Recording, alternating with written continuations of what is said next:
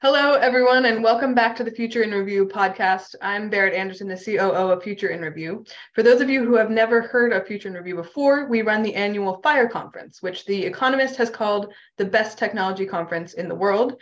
And we have just this last week announced to our audience that we are going to be back in person for FIRE 2023, November 6th through 9th in Los Angeles, California at the Terranea Resort. It is gorgeous, and we're going to have some of the smartest people we know there. So we hope you will join us. The other arm of our business is Strategic News Service, which provides our subscribers with the most accurate source of information about the future of technology and the global economy.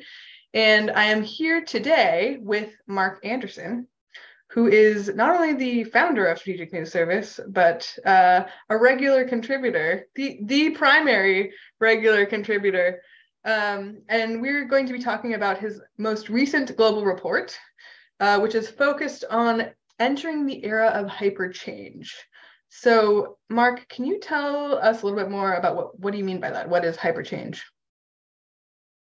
You know, Barrett, I think there's an increasing sentiment worldwide among some thought leaders that we might be better off without that dang internet or iPhones or make a list, but that the pace of change that has been introduced by these enabling technologies has exceeded the ability of society, let's say, subgroups of society to effectively engage and deal. Yeah.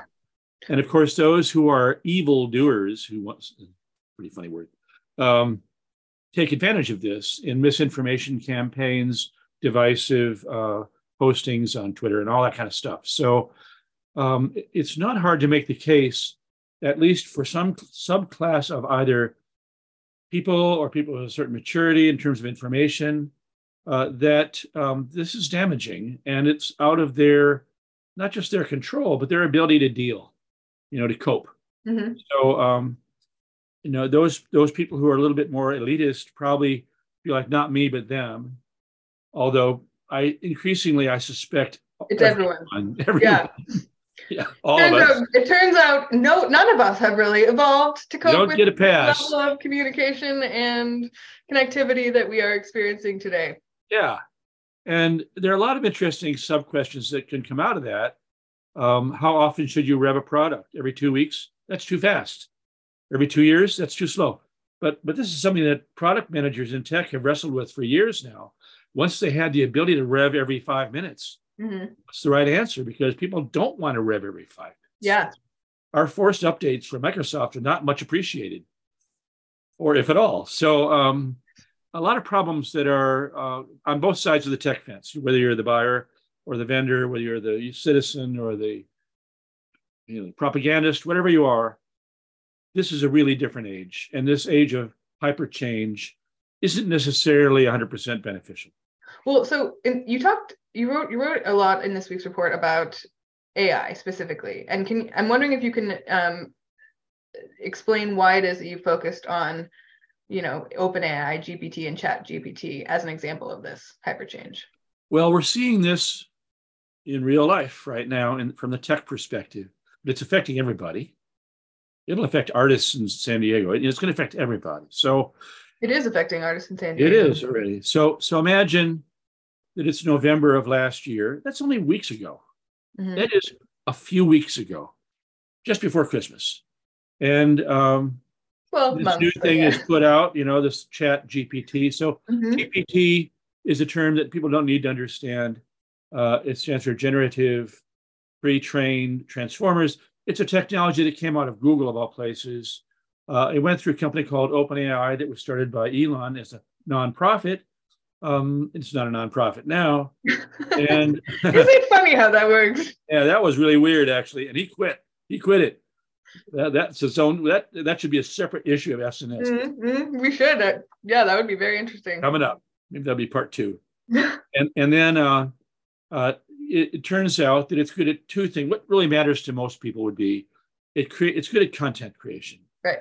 But define good carefully, because it's not really.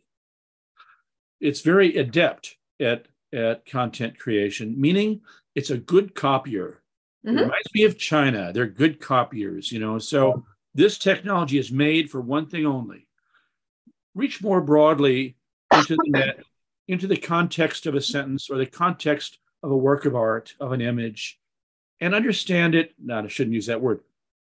Broaden your horizons as a technology a little more, a little further down that sentence, a little larger into the paragraph than before. And by doing that, create a greater sense of context, not understanding, but context, when you try to write a sentence as a human being would, or create an image as a human being would. That's it. It's a copycat, right? Better copycat than before. That's all. That's it. So, however, even though that's, and of course, therefore, it is heir to all the foibles, fails, and screw-ups that we all have on the net. So if, as an example, Fox News gets aggressive and runs a 24/7 story saying something untrue, heaven forbid they would do that. They're now being charged in court for it. Then this would become part of the context that the chatbot would pick up. And re-report back. As though it were true. As fact. Yes. Without having any ability itself, because that's just not part of the deal, not part of the tech, to tell the difference between true and false. What's fascinating in terms of the hyperchange part of this, to me, and I think to a lot of people, is that we had just had a nuclear winter in terms of investment in AI. Went on for about a year, and it was spurred by all the usual things: Putin's misadventures in Ukraine, rising inflation rates caused by the banks, but now being cured by the banks, and then all that stuff around it. So everyone kind of terrified. The Fed wants to destroy the markets, just like Alan Greenspan did, in order to do their job, which is not their job, and we all suffer because they have to create a recession, et cetera. And so we're going through all that with no investment happening, really. The VCs are paring down their ownership, cutting off companies at the knees, and then reinvesting in companies which are their core success stories. It was a mess. It was a drought, right? Suddenly, what? Are you here to tell us that's no longer the case? That is no longer the case. Suddenly there's funding for AI. Suddenly. ChatGPT. Yes. This not miraculous, but very interesting new technology, which is quite good at seeming to be human, appears, and the spigots are opened, and billions, maybe tens of billions, maybe hundreds of billions of dollars are going to be poured into this, and have been poured over the course of weeks. Right. With the result that those on this side of the line of AI called GPT are getting funding beyond their wildest dreams, and those over here are still, sucking wind. And the problem, there are two problems that are obvious. One is it's a typical VC sheep story in hyperchange time. So it never ceases to amaze me how much of the innovation in the world is driven by a group of people who have very little vision of their own and act like lemmings, essentially, to create products that people may or may not need. Well, that's why they fight over who's going to be the lead on this investment, because they don't want to all do the due diligence. Just one person, one smart kid, or one, I don't know who, somebody. Are you in? I'm in. Are you in? I'm in. I'm in. Are you in? I'm in. That's how it works. So they're all in right now. And as an example of the huge increase, not only in funding, but in valuations, suddenly, in weeks, we have this company, which was a not-for-profit, founded by Elon for one reason, to help humanity, I think. And then now it's a for-profit. Now he's fed up with it. Now he quits it. Now Microsoft's put in $1 billion, now another $1 billion. That's not on the record quite yet. And now they're going to put in 10 more billion. That's not quite on the record yet. We all know what's happening. That would make 12 billion in essentially, the first one was in 2019. The last one was just a few weeks ago. So I don't know, 11 billion in the last few weeks, with the resulting change in valuation from whatever it was, because you can't find it on PitchBook. That's kind of weird, to 29.2 billion. Wow. For a technology, I'll say it again, which, in the words of Gary Marcus, probably the smartest guy around on AI, is bullshit. Absolute bullshit. So, exciting. exciting times, and yet kind of not great, and back to the artists in San Diego. I mean, there are a lot of people who are in the arts or who are writers and so forth who do a real job of trying to edit or report or find truth and report it or say it or paint it or whatever it is, probably be out of a job pretty soon because ChatGPT will replace them. Right. No, it'll be free. It's weird. So here we go with something that was almost the antithesis of what Elon had in mind, if I understood it properly, where he wanted to create a powerful thing, not a wrong thing, and then give it to the right people early so they would prevail and have guardrails. And instead, he's out of the picture. We've got a corporation that's going to own the whole thing, kind of. And I like Microsoft, but that's a different destiny. So that's you talked about you talked about Microsoft investing 12 billion. Yeah. What role does Google have to play in all this? Oh, that's the best part. It's Google's tech. Microsoft and Google, no secret, are abject enemies, pretty much. And here we go. Google's tech, when it was a nonprofit, was put into OpenAI. Pretty interesting. Which part of it becomes a GPT. The whole deal. The whole thing. And then now, I think it's going to be controlled by Microsoft. People will argue with me, but that's what I think. So it's basically a takeover move by Microsoft to gain control of Google's AI. It's like, thank you, Google. Interesting. That's pretty interesting. Now, Google already has GPT, so it's not like they don't have it. Yeah. I don't think they meant to really give it away, improve it, and then give it to Microsoft privately. Yeah. But that happened. So here we are, and this question mean that we're not? Does this mean that like the serious business world that uses Outlook and for security reasons isn't going to have to write their emails anymore? Because that I would actually support. That would actually be a useful application of this technology. Are you being skeptical or cynical? No, I'm being serious, actually. All right. Well, let's see. I mean, what Satya has said, Nadella has said about this when he made his announcement of his most recent investment was, well, while he was firing 10,000 people, actually, was. Well, he doesn't need them anymore now that he's investing in ChatGPT. It's a small part of their workforce. It's a rounding error for him. It's not a big piece. Yeah. But he said, we're out now. We're the AI company. And in further comments, kind of like AI will be part of every product.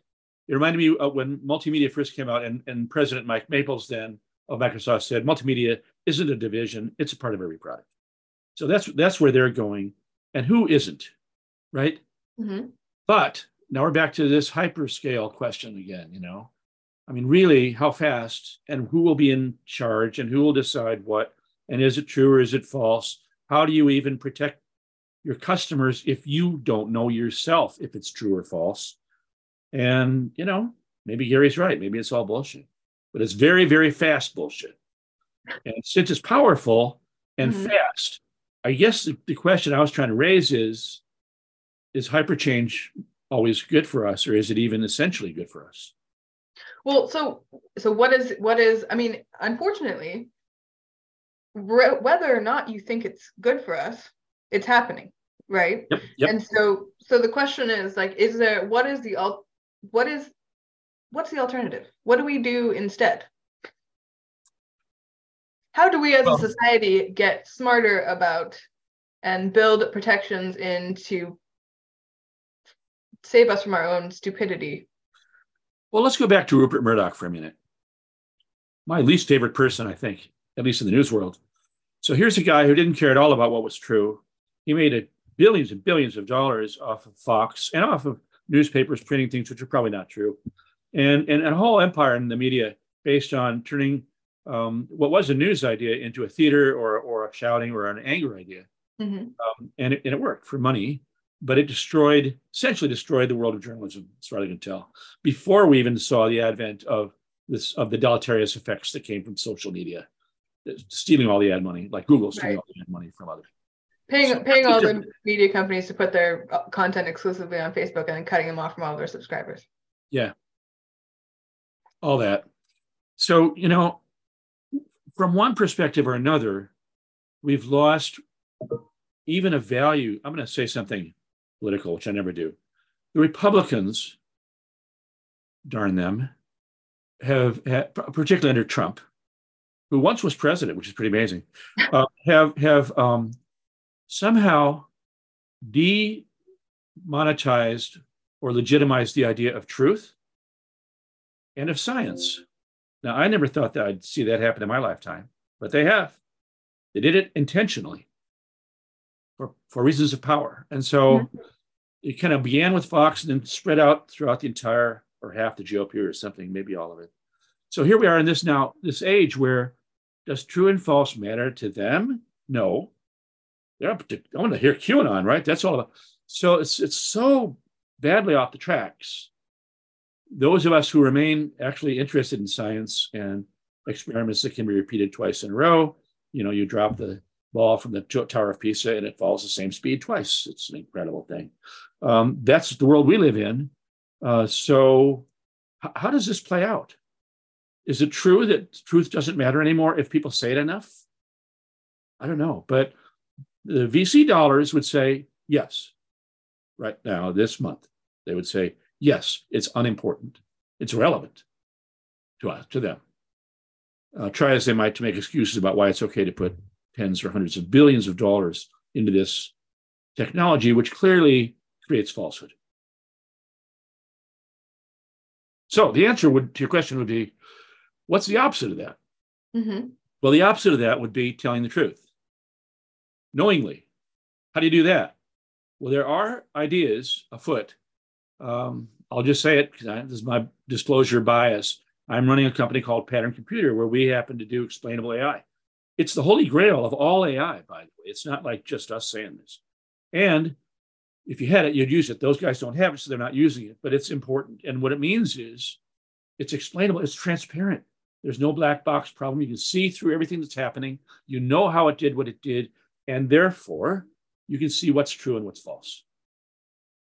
That's the technical answer. But even that would require so much time. The average person is not going to do that. No, it shouldn't be the problem for the average person. And so therefore you have the same, you can use, explainable AI to make business decisions and to improve your business decisions. But for the average person, you're going to have the same issue. It doesn't fix the misinformation issue.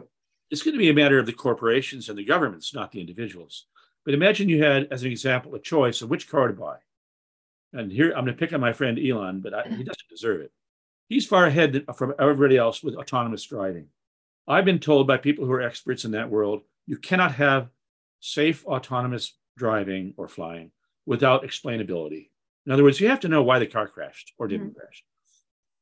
So if you had a choice, and car A is a new Ford, Mustang Mach-E or whatever, and it got explainability, and the other one somebody else doesn't have it, and you're going to put your family into one of those two cars. There you are at the Hilton front door, and you're putting them into a car to go to Chicago O'Hare Airport. Which car did you pick? The one with explainability. And you know that because they advertise that they use it. Mm-hmm. So it's going to be corporations or even governments that say, you're going to have this, like the GDPR requires this in Europe, they can't enforce it. If you're being dealt with by AI, you have the right to know why it did what it did to you. You have a legal right. So, okay, fine. And, governments and corporations, I think, will have to be the leaders on this. We shall see. You shall see. It's a daunting thought, really, to think about what does that look like moving forward. It's daunting partly because it's catching on so fast to be a liar. If lying is going to be the deal, or telling untruths are going to be part of the deal, how fast can we stand up the telling the truth part? Well, Strategic News Service will always tell you the truth, and it will never be written by ChatGPT. ChatGPT has a hard time extrapolating across multiple ecosystems and actors and identifying that level of analysis still. Yeah, yeah. That may not always be true, but no, that'll be trivial compared to knowing what's true and false. Yeah. Well, so that's the problem. And I hope for all of our sakes that we find some way of coping with an era of hyper change where society is served better than we're serving society today. And if you'd like to join in that plight with a community of like-minded readers and thinkers, you can join Strategic News Service at the link below this video. Yes. You can also join us at Future in Review. Our tickets are not live on the website yet, but they will be in the coming months. So in the meantime, you can sign up to stay in the loop about when we get those up and ready to go. And we will send you an email as soon as they're live. Futureinreview.com. Futureinreview.com. Yep. Thanks so much, Mark. Thank you, Barrett. Bye-bye.